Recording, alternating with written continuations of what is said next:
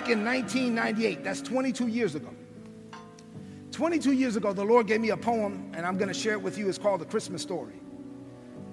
Listen to this. Just allow this to minister to you. The Christmas Story. For thousands of years, they tried to live a sinless life, yet in vain. Perfection eluded them. Too strong was sin's strength. They killed sheep, bullocks, and turtle doves, all as a sacrifice. But nothing that they found to kill could ever really suffice. Once a year, the high priest went into the Holy of Holies alone, wishing that for all the people, the sins God would atone. But this practice, at best, could provide a temporary solution. This caused my God in heaven to make an awesome resolution.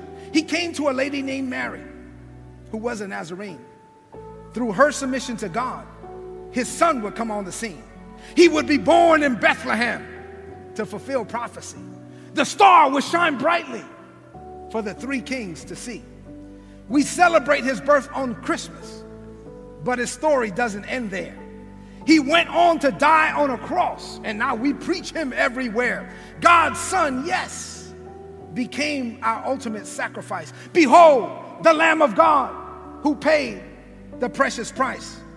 His blood came streaming down that tree on Calvary for the remissions of sins and for the salvation of you and me. They took him down and buried him in someone else's tomb. Satan thought he had us, but this death would be his doom. 3 nights and 3 days would have to pass by. He's alive! He's not there, would be the lady's cry.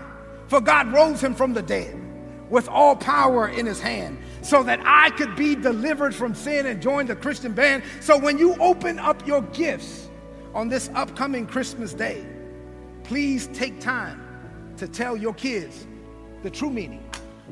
And please take time to pray.